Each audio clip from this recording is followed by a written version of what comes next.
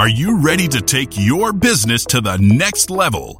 Every day there are countless books and articles that are published offering the key on how to make your business a success. It's easy to feel overwhelmed trying to keep up and run your business. That's why Deb Creer created the Business Power Hour.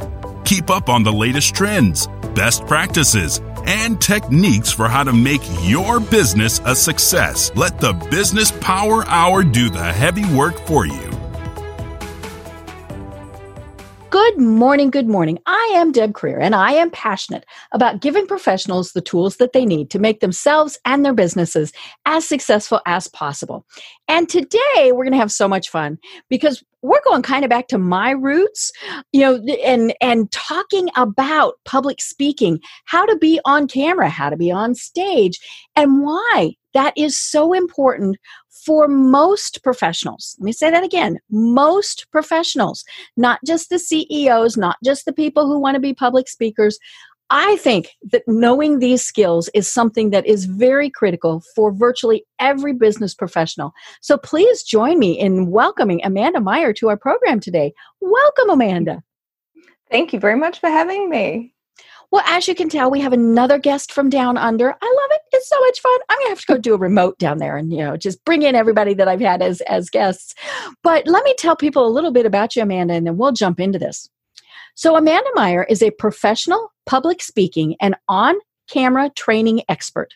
During her 20 years in the acting and directing world, Amanda saw how life-changing the skills taught can be. So she created Rewards Drama to translate those skills to the business world.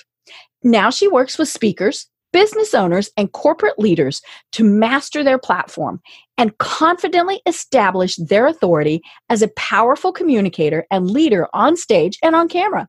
Amanda is an authority in the field, and Rewards Drama is well-renowned. So again, Amanda, welcome. Thank you. Well, I always like to have people go back and tell us how they got to where they are today and how you decided that this was your passion in life. Yeah, well, for me, obviously, it started in the acting and directing world. Mm-hmm. As you said, that it has been my background. So basically, from a very young age, that's just kind of what I found myself loving and, annoying everybody with.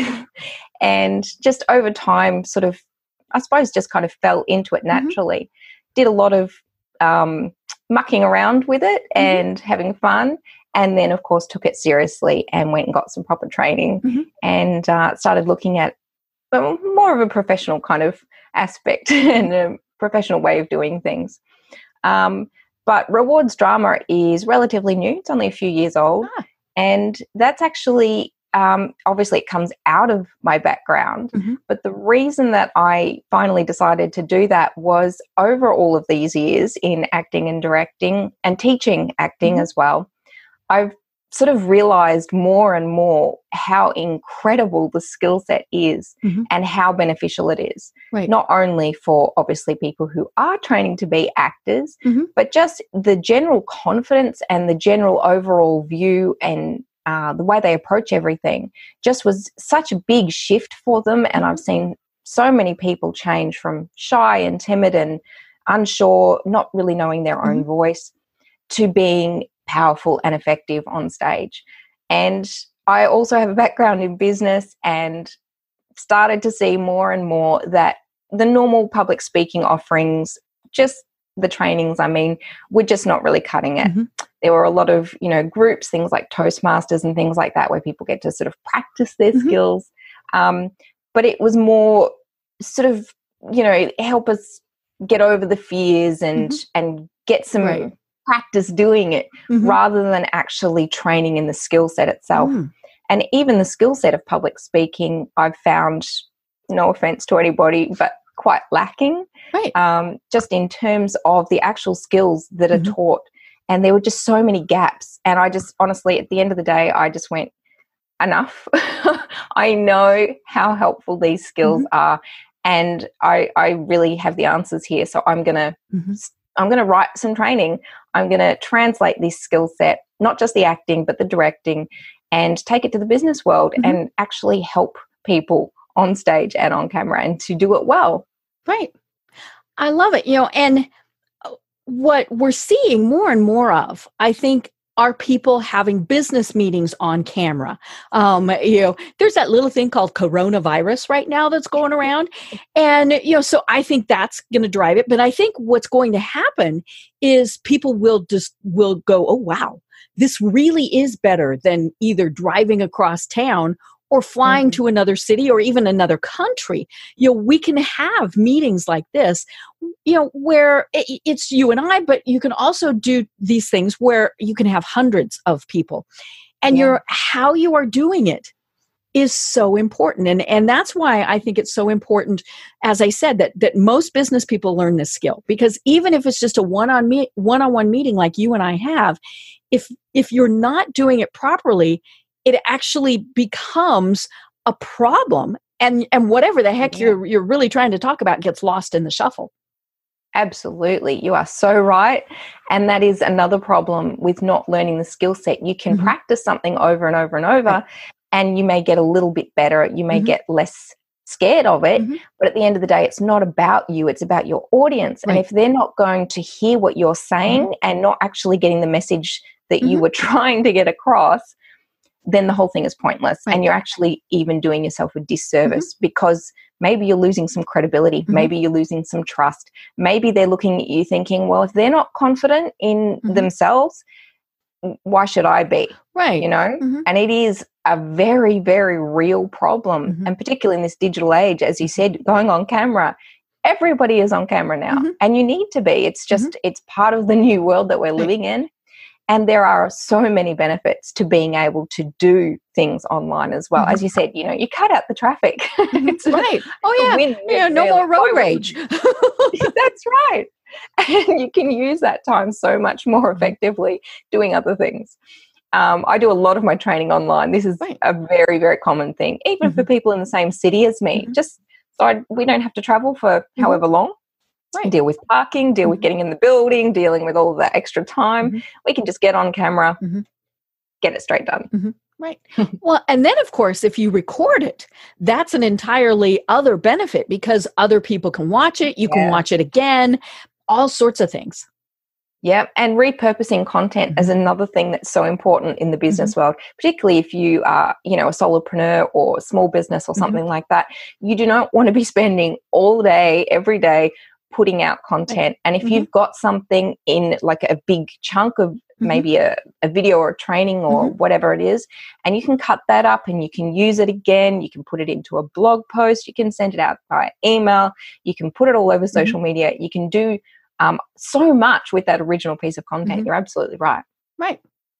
Well, one of the things that you've got this as a resource on your website, but we really want to talk about this, is 5 mistakes to avoid on camera to make sure that you're being seen as a professional. So walk us through those 5. Sure. Okay. Well, these are the 5 that I've put together that are the most common, that I see, all the time, every single day. And some of them are very frustrating to me because they are so simple to fix. Right. And people maybe don't understand quite the impact that it has to not get it right. Sure. Start with number 1. Okay. Well, number 1 is your lighting. Such a straightforward, simple thing to add. Now, what I have at the moment is 3-point lighting. It's a very basic setup. You can have 5 or, even more if you want to take it further. But 3-point lighting is basically what you need to cover all your bases. 3-point lighting consists of your fill, your key, and your backlight. Okay. Now, your fill light is, I'll start with key. Key is obviously like it sounds. It's your key light. It's the main one. You want it to be the biggest and the brightest, or the closest to you if all your lights are kind of the same wattage or whatever. And you want to make sure that it's not hitting you straight on your face. You don't want to be, getting that big glare or the reflections or anything else. You want to make sure that it's softly kind of enveloping and falling on a 45-degree angle is usually what we recommend. Okay. So my key is just there, and it's coming this way, and it's just softly I can't reach the switches, so I can't show you the differences turning them all off so you can only see one. But then on the other side, again on a 45-degree angle, on the opposite side, you then have your fill. And it is also, like it sounds, it is to fill the gaps or the shadows created by your key. And basically between the two of them, they are lighting your face and your upper body. Usually there's, some part of that for a talking head. And it's just enveloping gently and softly all around and avoiding any harsh shadows or any shadowing, perhaps, like I don't have shadowing around here because of the angle that they're falling on. You don't want them coming down, so you're creating your own shadow. But just you'd have a double chin. And you can end up with all sorts of it's not a good look. And then the final one is your backlight, otherwise also called a hair light. And that's basically, it's just up above you. And it's supposed to fall just softly on the top of your head, maybe touching the top of your shoulders. And basically what it does is it just separates you from your background. So right now I have a very soft backlight, so you can't actually see much light on my head. But if I turned off my key and fill, you would see it. You would notice. It can actually give you almost like a little bit of a halo effect if you've got it up quite bright.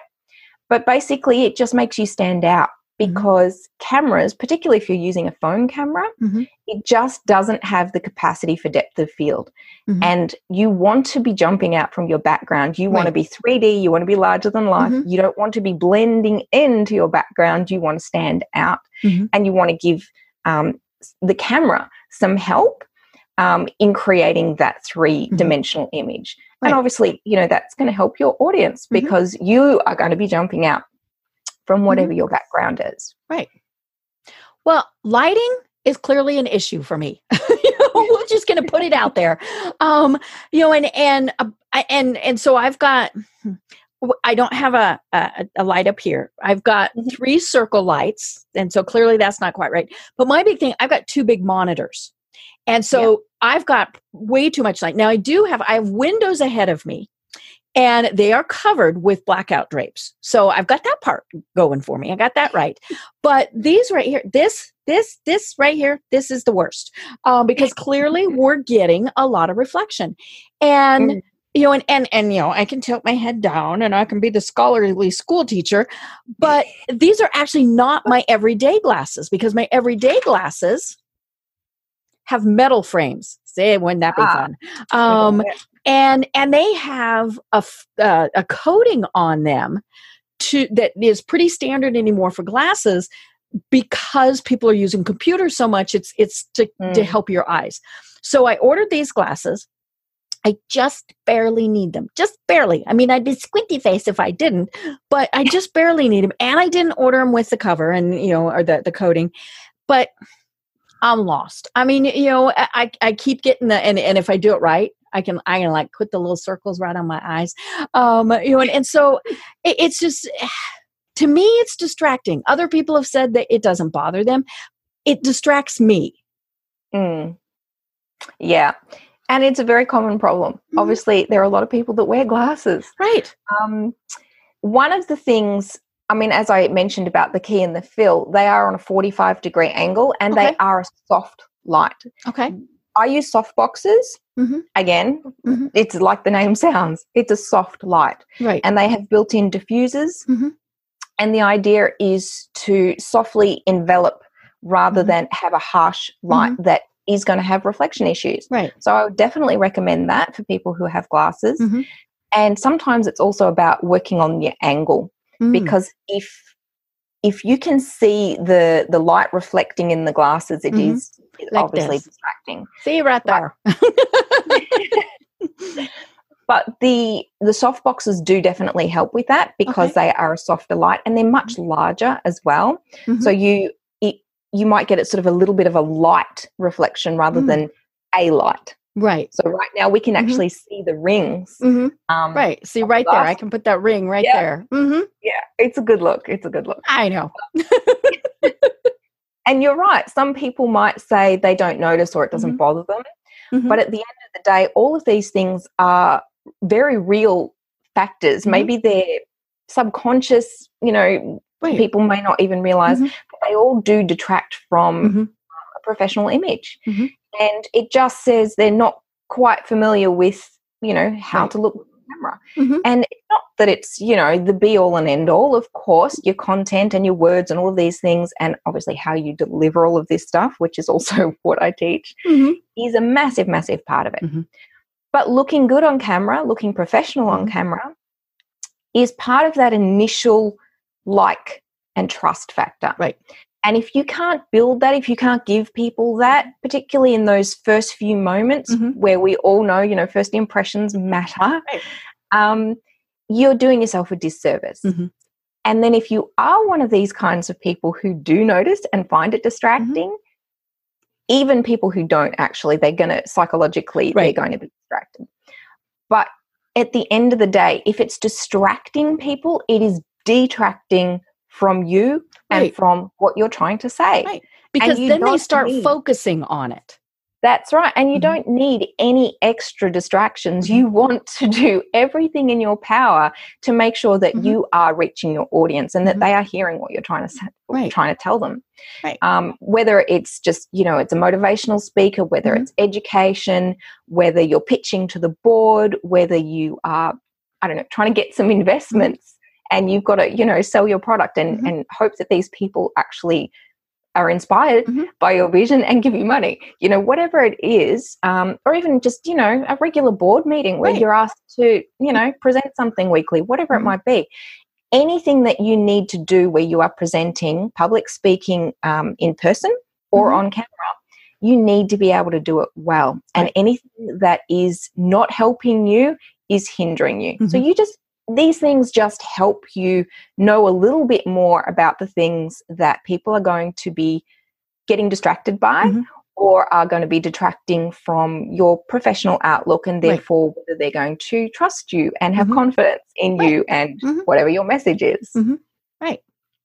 So I'll work on my lighting, and it really is an ongoing thing. And a big part of it are the big monitors that I have here.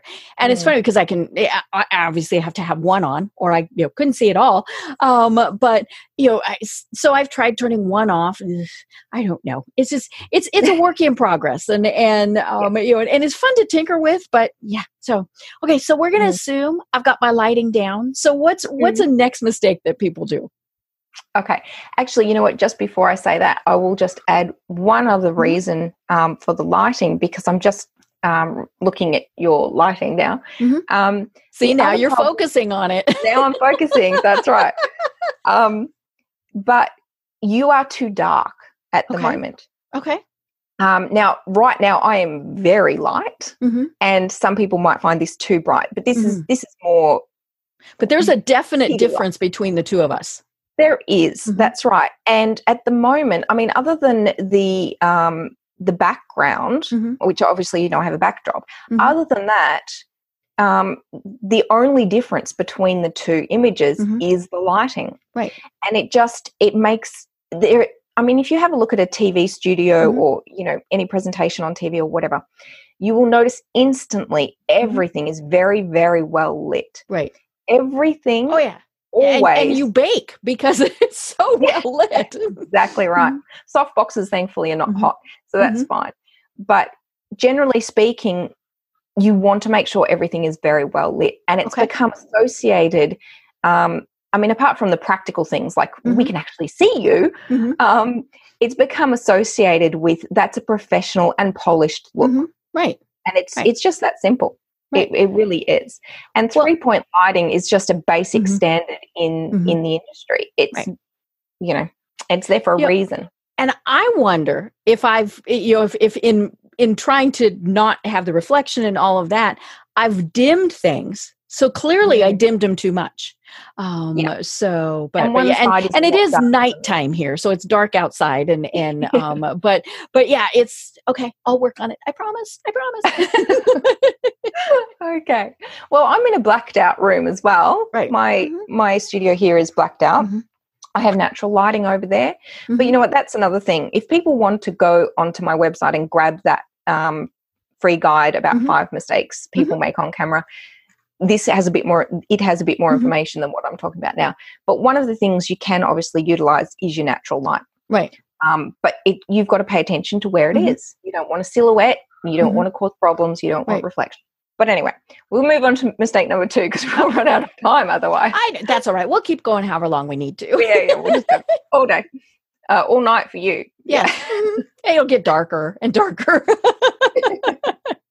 Yeah. But ring lights in general, they're not, they're too harsh in terms of reflection and they're not good enough in terms of lighting a set. So I actually really don't recommend ring lights. Okay. They're kind of one of the things that everyone is, talking about right now. It's, the latest thing. But that's where you get these funny, especially, the square there is my monitors, but then there's the rings. Yeah. Yeah, that's right. Yeah. But you know what? If you can do without glasses, then just do without them. Oh, yeah.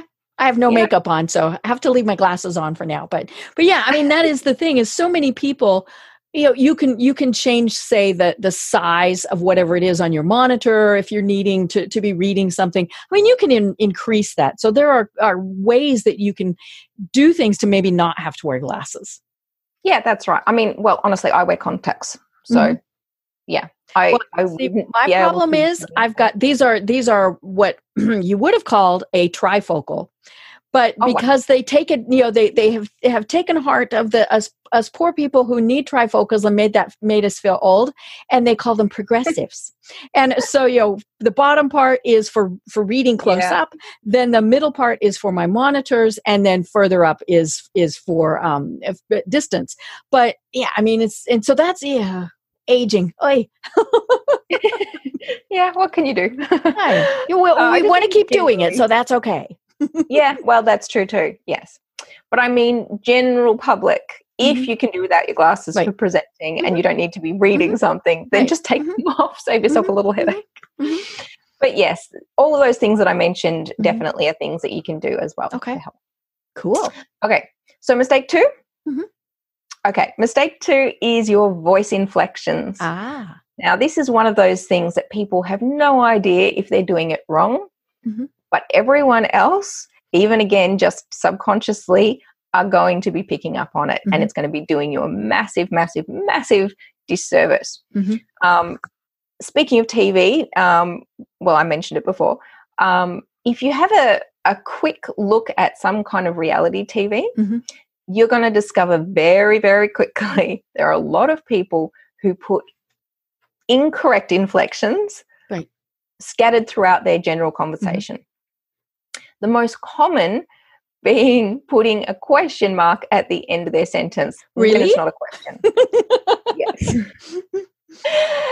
The general premise is you don't want to be putting your inflection up at the end of a sentence, and you don't want to be putting it down at the end of a sentence, and you don't want to be just giving no inflection at all and speaking monotone. But it's about being aware of these things. So if you put an inflection up at the end of a sentence, it sounds like a question. You hear? Voice just went up a little bit. Right. And women tend to do it more. Oh, they do it all the time. And I hear it, like I said, on the reality TV. I'm like, why is every sentence a question? Sometimes it's to do with nerves, and this is another reason why it is so important when you're presenting professionally. Because if that's the impression that you're giving people, what you are telling them is, I'm not confident. Right. I'm uncertain. What I'm doing here. You shouldn't be listening to me. Right. Should you buy my product? That's right. Oh, everything goes up. Everything. It's just, Anyway, so obviously you need to start being aware of where you put these inflections and if you are using them incorrectly. Right. But also on the flip side, you can start to use them intentionally. Do it on purpose. So inflection up at the end of a sentence makes it sound like a question. Inflection down at the end of the sentence makes it sound like a command. So you have to watch those. Commanding. You want to intimidate your audience, you want to scare them, then please do that. And this one is more common to men. They are telling you and you better listen. But the trouble with that, of course, is it's intimidating, and it instantly makes you feel defensive and like, well, no, I'm not, no, I don't want to listen to you. And if that's not actually what your intent is, and it's just coming out maybe, again, because of nerves, or it's your natural default, then you're doing yourself a disservice. Right. And we do, if we're talking to someone and trying to convince them of something, we do want them to take that action, but we don't want them to feel like they were forced to. Exactly. That is not what you're wanting to do. That is not the goal. So you've got to be aware of that one as well. But you can use it at times when there is perhaps an element, or you want to put some weight onto something in particular. But generally speaking, you want to minimize those things. If you speak it straight, as in no inflection up, no inflection down, then it is just a statement. And you can really, really use this one to your advantage. Because if you are purposefully making a statement of fact, then you can tell your audience, this is just the way it is.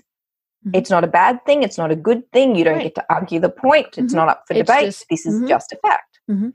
And if you are telling people perhaps maybe about a product or a service, and you're explaining the benefits, then you want to make sure that they are getting that as a fact, and definitely not as a possible maybe question. Right. Right? Because will this solve your problem? It as a question, exactly. And if you present it as a question, are they going to believe it? Are they going to want to buy your service? Are they going to trust that this is going to be the solution to their problem? Probably not.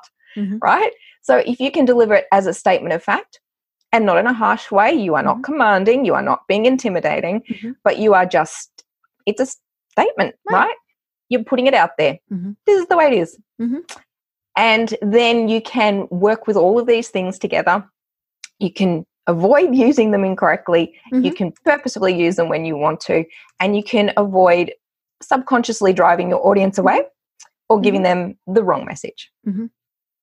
I love it. And it is hard. And I think many people need to do something like what we're doing here, just recording what they're doing. And, I'm going to suggest that they do that for all of this, because they need to see, what is the lighting, what is the inflection, all of those various things. And folks, get over the fact that you might not like how you look and or sound, because right, the first couple of times you record your voicemail, you're like, oh my God, I sound like that. But it does take practice, but you need to see what other people are seeing and hearing. Yeah, that's exactly right. And you're not watching it to be really overly critical of yourself. Because you don't want to freak yourself out so bad you're not going to do it again. That's right, exactly. It's about learning the tools. It's about learning the tricks of the trade and just being aware so that you can do it better. And that obviously is the entire point of my training. You just want to be aware of things and utilize a skill set that you wouldn't necessarily have had any access to in any other way or in any other time. Right. So it's just bringing all of these things together. If you think about an actor on stage or on camera, if you think about the things that they are taught and the things that they are required to do, or a director, when they're blocking out a scene and, this needs to go there and that person needs to be here and they need to move from point A to point B at this time. Why? Why do they do that? It is all intentional. Right. There is psychology behind it, and there are obviously hundreds and hundreds of years of history where this has been put into practice and has been proven. So these are not, airy-fairy ideas. Right. I'm not trying to turn people into actors. I'm not trying to make people be someone that they're not. That's definitely not what we're doing, and that's a common misconception. Right. We're not trying to make you into someone else. We're not trying to give you a persona for being on stage or on camera. Authentic you is not only more than enough, but it's also what your audience needs to see and hear and relate to. Right. This is about the skill set to help you do it well. And we want you to be comfortable doing it because, as I said at the start, you're going to have to be doing this, even if it's just one-on-one meetings or presenting. I mean, I did a webinar last week, and exactly. we had people from around the across the country, and it was so much fun because we started out with kind of the whole Brady Bunch thing, right, with everybody on, and then we turned them all off because that's really distracting, and that's one of those things. Don't be having the Brady Bunch thing going on. You only need the people that are supposed to be on camera to be on camera. But, the cool thing was, if I had done the presentation in person, we might have had a handful of people attend. By doing it as a webinar, we did have people from all over everywhere that were participating. And so that is one of the big benefits to being able to do this. Yeah, absolutely. I mean, look, where are you? Georgia or something? I'm Atlanta? in Georgia, yes. Mm-hmm. Yeah. Well, I'm in Melbourne, Australia. Yeah, so yeah. We're a couple hundred miles apart, or maybe a couple thousand. That's right. It's not really the sort of thing we could be doing if it wasn't for being on camera. I mean, just expense alone. I mean, we saved several $1,000s in airfare. All of those various things, and that's what companies are doing. Is they are seeing how much money they can save. We are spreading people out. We've got people who, we've talked on other programs that I've done with people where we're allowing people to have a lot of flexible schedules, to work from home, to do all of these things.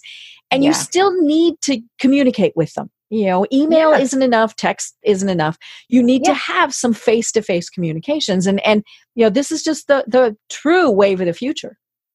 It is. And you know what? You mentioned email, and that just made me suddenly think, there was a period of time there where people were a little bit unsure about email etiquette. When it started becoming the norm to be used for business rather than just personal emails or whatever.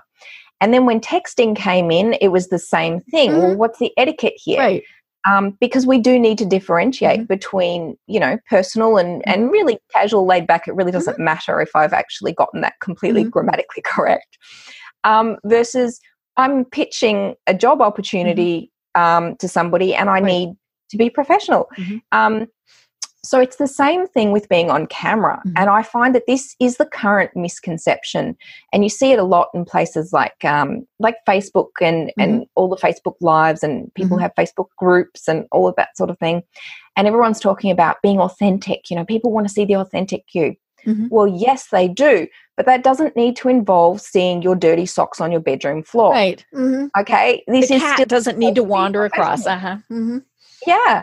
And I think it's the same question again. It's about etiquette. What is appropriate and what isn't? Right. Because you can still be friendly and, very relatable and authentic when you send an email or a text in a work capacity.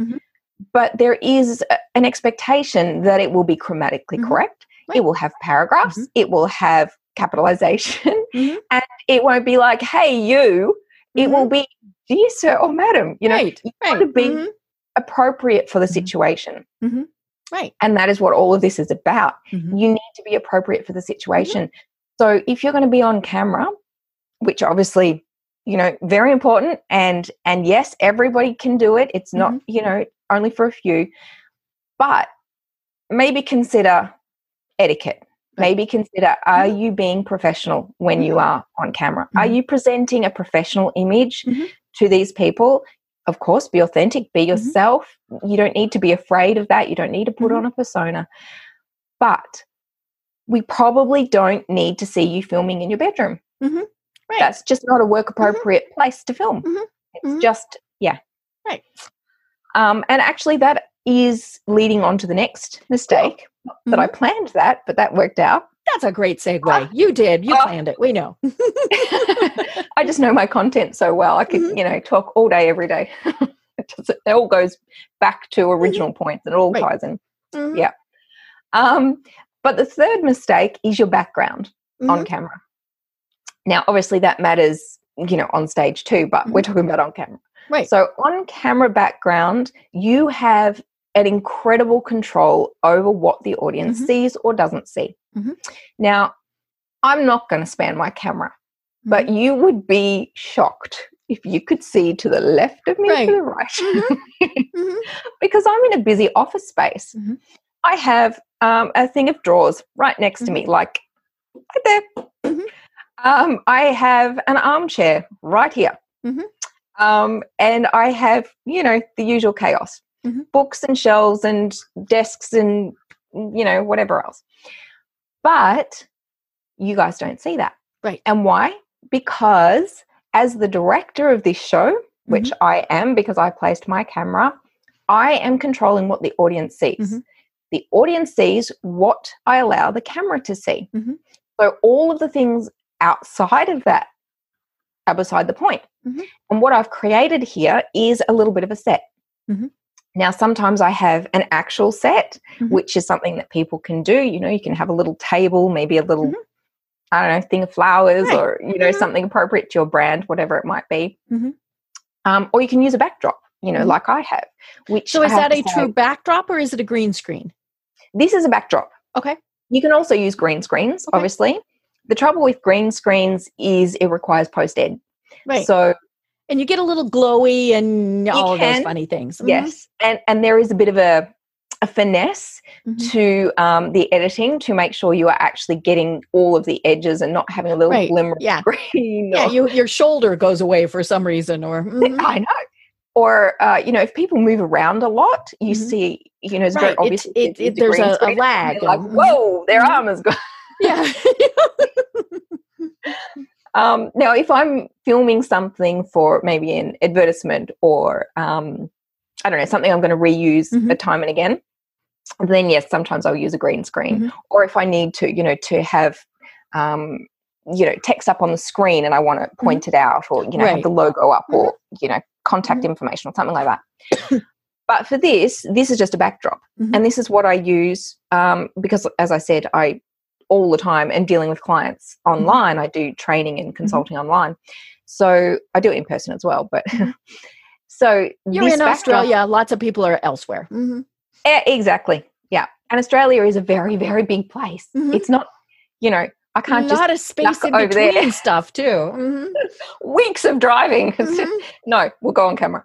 So the backdrop is super simple because you can put it up, you can put it, you can pull it up, you can pull it down, you can slide them across, whatever kind it is. And in a moment, you have a set and it's done. Right. And it's very handy for blocking out mess behind you.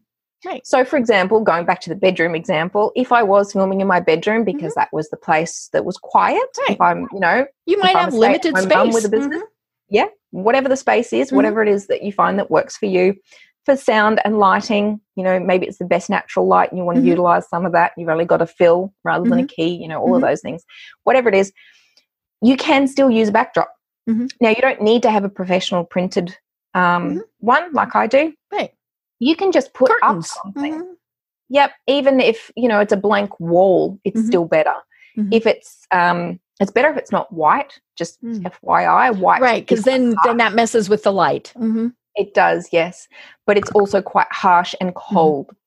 And in a professional capacity, you want to be professional, but you also want to be inviting and engaging and warm. So white is usually a little too cold for that.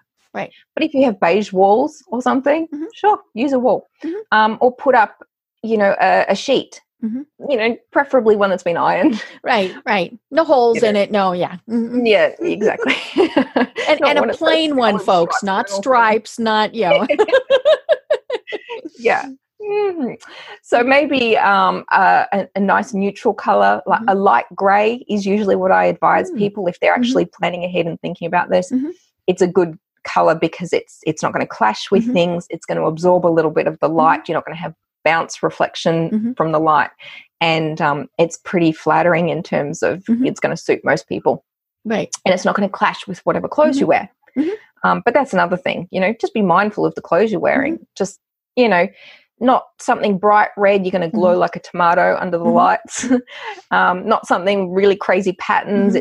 It's not going to be good under the camera. So just have a think about your background. We don't want to see your dirty socks on the floor. We want a professional image. We want to see that you care enough to take a moment to make sure that you are presenting professionally when you are on the camera. And I have a busy background. We'll just be honest about that. And I've tinkered with it again. I've done, all sorts of things. And to me, what's back there reflects me. But yeah, see, it may also be that it's just too busy. And it's funny, I had a guest on who we were talking about how to get people to pay attention to you. And it was to remove the things that are busy. And he had a black background. I mean, and so he was kind of this talking head. It was, to me, it was too dramatic, but I could tell that he looked at what's behind me and he was going, but you know, I know it shouldn't be as busy. Yeah. So I'll work on that and I'll work on my lights. Yeah. But, you know, but it is, you know, it's something to be thinking about. Now, if you were just doing a one-on-one meeting, that's very different than, you know, and it depends on who you're talking to. You know, if it's a potential client that you're going to maybe eventually charge lots of money, you really need to pay attention what's back there. You know, but yeah, it's, and is it a reflection of who you are? Sure. But are people going, what's that up there? You know, what's she got over there? I mean, that's, again, it's like the reflection in the glasses. Are they getting lost in that as opposed to paying attention to what I'm saying? Yeah. And quite honestly, it is too busy. There are too many things. Yep. Not only is it busy, but like I can't actually read what some of those things are. Yeah. So then you focus on that. You're like, what's it say? Yeah. And, you know, not that I am, but if I was an audience member who was perhaps a little bit bored. That's true. True. Then you're really going to be looking at it. Then I'm really going to be looking at it and I'm going to be going, oh, what's that say? Right. A little stuffed dog. Oh, that's cute. Yeah. I wonder why does she have that? You know, and then you get lost. Maybe she has it on Facebook and away you go. Yeah. You and know, what does that actually say behind her? Her head is blocking part of it. Yeah. What is that above her head? Oh, it's a painting, a picture, a photo. Oh, yeah. Right. And the same thing actually for your mic. I will point that out because this is another really common thing I see. Your mic does not need to be in your shot.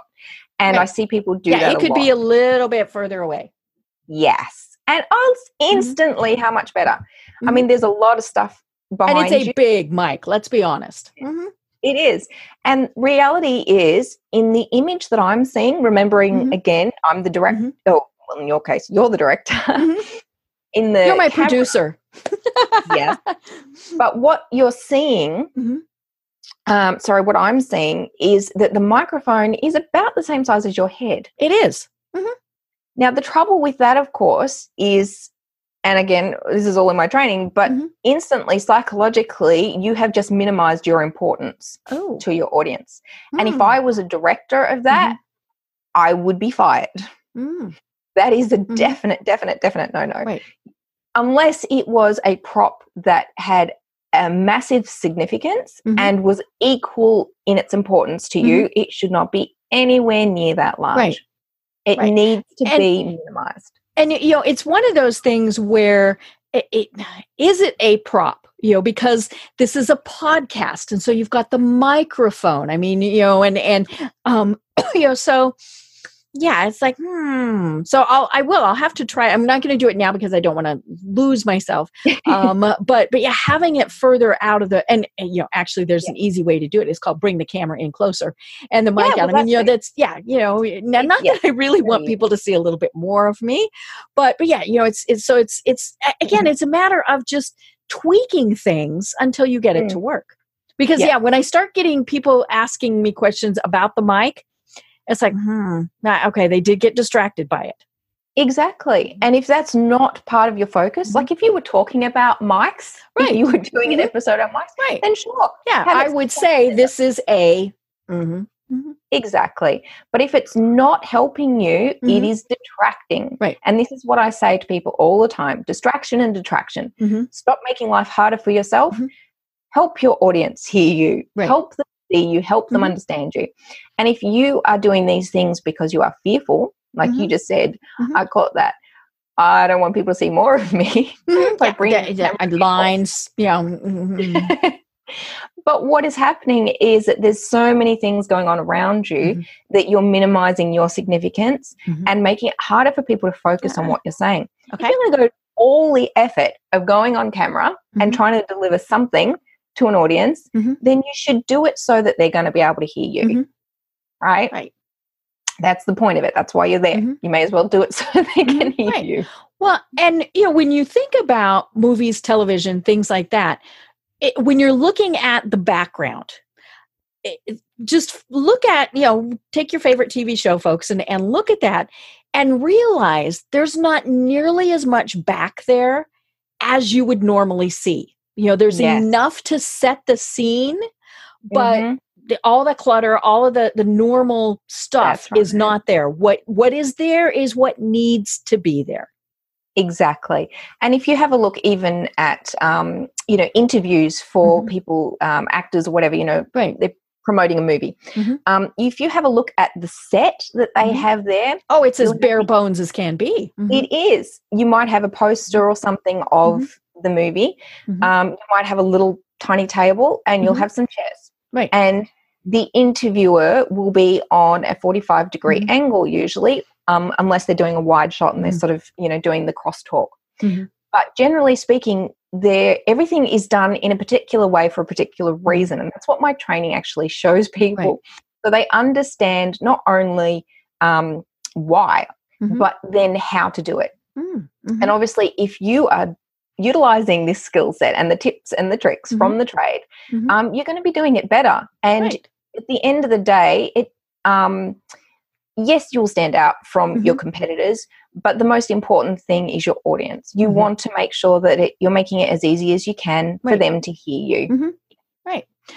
I always think about, when we're talking about backgrounds, sports interviews, like ESPN. When they do game day. So you've got, usually the 3 or 4 talking heads and then 1,000 students behind that are trying to get on camera to show mom, yes, I'm here. And they've got signs, they've got all sorts of things. And pretty soon I have no idea what the talking heads are saying because I'm trying to see what's going on in the background. And you want, I always wonder, do they not know how distracting it is? Or do they know how distracting it is and so they don't have to pay attention to as much to what they say? Well, there may be an element of that, yes. Right. Some of the things they say are a little bit nonsensical. Right.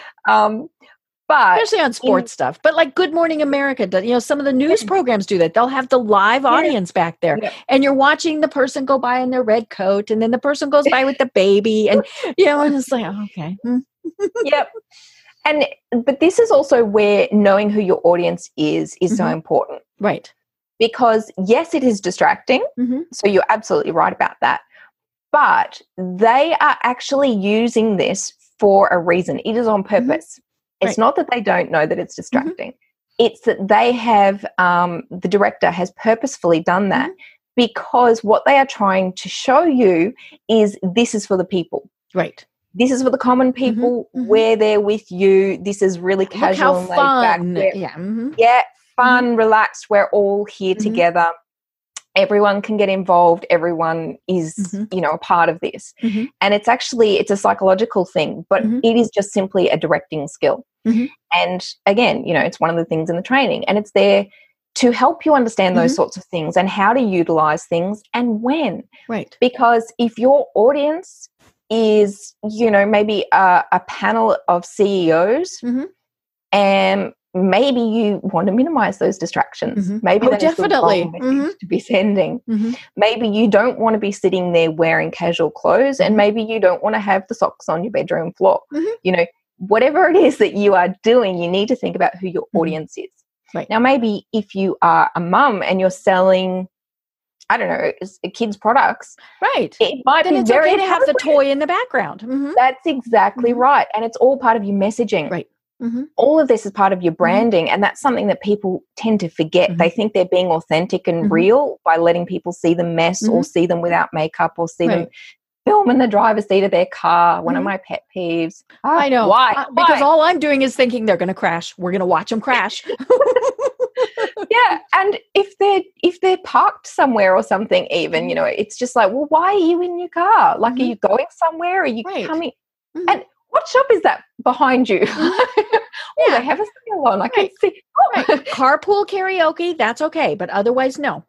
Exactly. I mean, unless it is part of your branding, like you're selling cars, Right. just don't film in your car. Mm-hmm. Does my head in. But anyway. Oh, dear. Mistakes. Should we keep going with the mistakes? Yes. Oh, definitely. Okay. Definitely. Mm-hmm. All right. So what are we up to? 4. 4. Mm-hmm. Yes. 4 what were these 4? All right, your emotions. Mm. Letting your emotions control you Mm-hmm. and the situation. Mm-hmm. It's such an obvious thing, really. But at the end of the day, your emotions need to be kept in check if they are distracting or detracting your audience.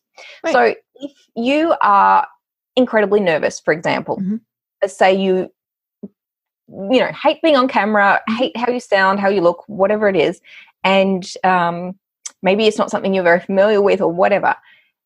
If you let that be seen, what message are you sending your audience? Right. And at the end of the day, was it therefore a good and helpful thing that you conquered your fears and got on camera? Or was it doing you a disservice? Because your audience saw a flustered, not well put together, messy kind of content, distracted, whatever you presented on camera. So if you're feeling nervous, if you're feeling worried, if you don't know what you're talking about, all of those things, that's going to come across. And there are, again, tips and tricks to overcome all of these things, obviously all in my training. But then there are also some really obvious things you can do yourself without any training, and that is just to be aware of it. Right? Because it's not about you. And that's actually the 5th mistake, the wrong focus. It's not about you. Right. It's about your audience. And I know I've kind of said this 10 times already, but at the end of the day, if you don't understand that the reason that you are getting on camera or you're presenting on stage or you're pitching to the board or whatever it is not about you, but it's about your message and about your audience. And it's about how your message can help your audience. So if you are looking at it as this is helpful for them, and I'm doing this for them, for their benefit, and then you are expressing it in a way that is showing that to your audience, not only are they going to relate to you, not only are they going to trust you and like you, feel like you're being authentic, all of those good things, but they're actually going to receive that message. Right. And at the end of the day, that is the point. And it is so easy to get lost in the details and lost in nerves and lost in our content. But at the end of the day, the words are only a tiny part of your content. So just, don't get so hung up on your words. Like I don't have any script in front of me now, for example. As I said earlier, I know my content really well. And that's really what you need to do. You just need to know your content, and then you need to be confident in how you are presenting yourself and your content. And you can strategically plan how to do both of those things. You can, once you know what you're doing, you can utilize all of those skills and you can plan ahead. You can decide at this point in this bit of content on this subject, I'm going to do this. I'm going to step from here to here. I'm going to turn my head that way. I'm going to do this with my voice. I'm going to pick up this prop. I'm going to deliver that line in that particular way. And then I'm going to pause. And then I'm going, all of those things, like it sounds like a lot right now, but all of those things are utilized. When you have the skill set, you can utilize all of these things and make them all work for you. Right. But for your audience. And if you're looking at it as being about you and, oh my gosh, they're looking at me, the camera's on me, the lights are on me, I have to talk into this microphone, all of those things, it's making the focus about you. It's going to make you more nervous. It's going to make you not be able to think straight, not be able to present well. And at the end of the day, you're not going to be reaching your audience because they are going to feel that, they're going to see that. All of that stuff is going to be portrayed in your body language, in your movements, in your voice, in your inflection, in everything that you are doing and presenting. And the aim of the training, obviously, is to bring all of those things together and make them work in your benefit, to your benefit. Right.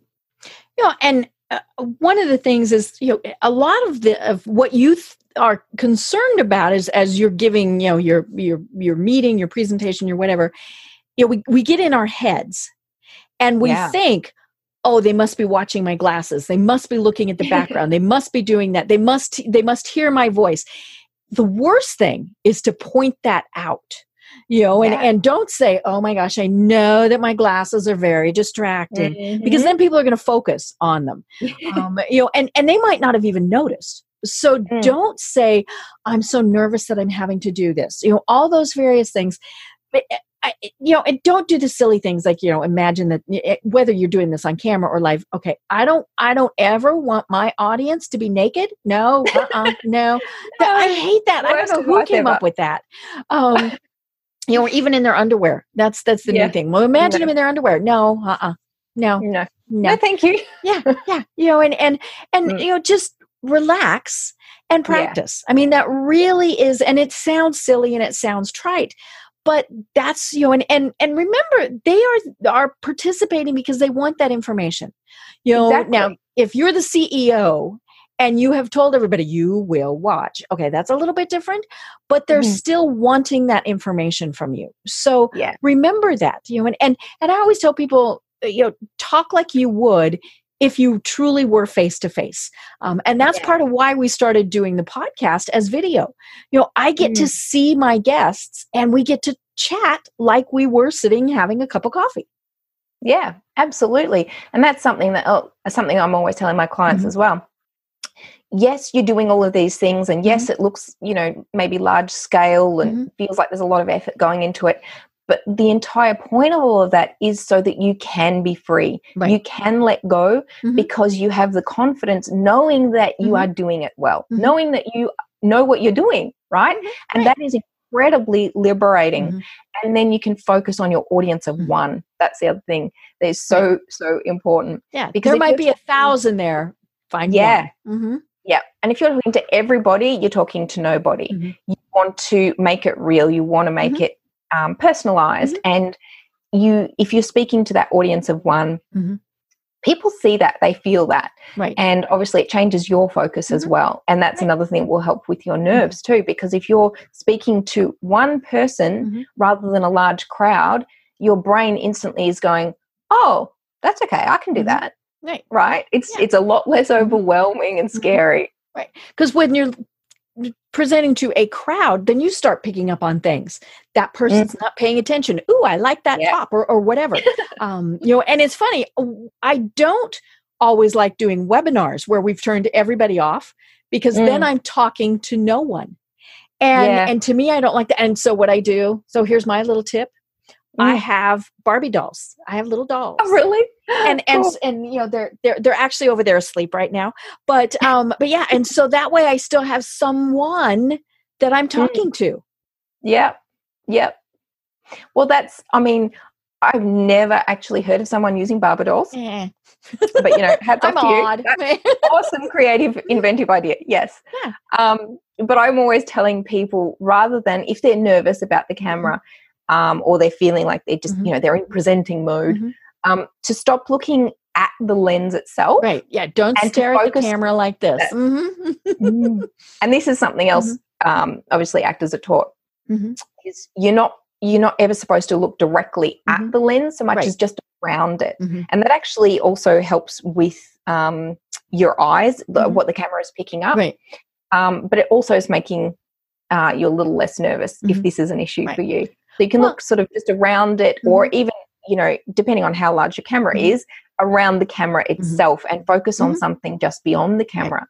Now, for all intents and purposes, it looks like you're looking in the camera, but your focus isn't on the camera. It's there, but it's not your focus. Yeah. It's kind of like when you're talking to one person, and we've all been told, maintain eye contact. Yes. Well, if I stare at that person, just stare at their eyes, that's just really uncomfortable for them and for me. And so, look like right above here, or, don't stare straight at their eyes. And even now, if you're wanting it's just like the inflection. If you're wanting to get their attention, things like that, then, okay, don't have a stare down because that really is uncomfortable. But, make that eye contact, but don't maintain it to the point of it gets awkward. Yeah, it's the same as what you're doing when you're in person. Right. One of the things in my training, obviously, because it covers on stage, is I talk about the amount of eye contact to use. Right. And generally speaking, people agree that you want about 3 seconds. Any more than that, people start to go, oh, wait, why are they staring? I got my teeth. Why are they staring at me? Or if it's shorter than that, it's perceived as shifty and untrustworthy. Right. It's like they can't focus on me. Why aren't they looking at me? Right. There's something very unsettling about a shifty gaze. So, yeah, around about 3 seconds, and any more, any less, you kind of, no. Well, and you start to feel uncomfortable too, and that's kind of the thing is if you're starting to go, okay, shift your focus. We don't want to stare down. Right. Well, oh my gosh, Amanda, this is so much fun. And I feel like we really did just scratch the surface on this because I think these are skills that, as we were saying, more and more business people are absolutely going to have to do. And I mean, we didn't talk really about, aside from the microphone's too big, we didn't really talk about equipment. We didn't talk about a lot of things like that. And so we definitely have to have you on again. Plus, you do give training for people on how to be on stage, and it's not, yes, that could be for 10,000 people, but it also could be presenting to your team at work. I mean, that's a stage also. Yeah. So, we definitely have to have you on again. Yeah, sure. Well, love it. Between now and then, tell people how they find you and how they would work with you. Okay. Well, it's kind of obvious. Rewardsdrama.com. See, that's Yeah, it's right there. And everything else is the same in terms of social media and things. Rewards Drama is the handle. Right. LinkedIn, I'm on LinkedIn, but it's under my name because no one uses companies on LinkedIn. I know, they get cranky when you do that. Rewards Drama is there, but it's kind of pointless. So everything's on my name. But yeah, you can shoot me an email, admin@rewardsdrama.com, or just go to the website, contact page, that sort of thing. It's got all our services that we offer, both online and in person. And it's got a couple of free guides. One that we talked about, the mistakes on camera. And then there's also another one, mistakes people make when they're presenting in person on stage. I love it. And you've got a lot of great resources, and it's things that people really should be checking out. Because we're all going to be doing this, and the goal is to make it as comfortable as possible, and so that the audience is comfortable, they're getting what they want, and we're not just total nervous wrecks being on the other side. Yeah, exactly. It's supposed to work both ways. Right. It's supposed to be good for everybody involved. Right. One of the things I do, as well as the training itself, which is called persuasive presenting, by the way, I never actually mentioned that. That's my signature training, persuasive presenting on stage and on camera, which I provide online and in person. And I do one-on-one. Don't have to go to Australia? Yeah. Well, you can. It's a nice place to visit. But in addition to the training, I also do consulting, and I'm doing that more and more as people, particularly people like authors or people who maybe have done plenty of presenting before. They have to suddenly come up with something new or do something in a different capacity or whatever, and they just want a pro in their corner to help them nut out this particular project. Perfect. Or people who've done training with me before and then they want to come and do that. So I also do that as well, which is, as I said, becoming quite popular lately. I love it. So training and consulting online, in person, one-on-one, in groups. At rewardsdrama.com. At rewardsdrama.com. I love it. Well, do you have any final thoughts for everyone? Well, I obviously have touched on this this whole interview, but that is that it is important to be seen as professional when you are on camera and on stage. One of the most important things you can do in those first few seconds is give people a good, positive impression. And if you are trying to sell them a service, if you have your own business, or if you are in a company and you're trying to represent your company well, whether you're the CEO, the manager, or just, you've got a little team and you have to present something to the team. Mm-hmm. You want to inspire your audience. You want to get your team on board. You want to get them on board with your vision, whatever it is, or pitch your idea, sell to the board. Any of these things is so incredibly important, and you want to make sure that you're doing it well. So I would just encourage people, if this is something that you haven't maybe thought of before, whether you do training with me or not, just maybe have a little bit of a think about it and these mistakes that I've run through, and just have a think about what you could tweak when you do go on camera, even if it's just a Facebook Live. Right. You can still be yourself and authentic and real and personable and warm and all of those things. At the same time, it's important to be seen as being professional and make sure that you are giving your audience the confidence in you and your services and whatever that may be, and just making sure that your audience is hearing what it is that you are trying to convey to them. Perfect. I love it. Well, I am Deb Creer. I've been having an absolutely delightful time talking with Amanda Meyer. And until next time, everyone have a great day. Tune in for our next program for even more trends, best practices, and techniques for how to make your business a success. The Business Power Hour, hosted by Deb Creer, is proud to be part of the C-Suite Network. This podcast is a part of the C-Suite Radio Network. For more top business podcasts, visit c-suiteradio.com.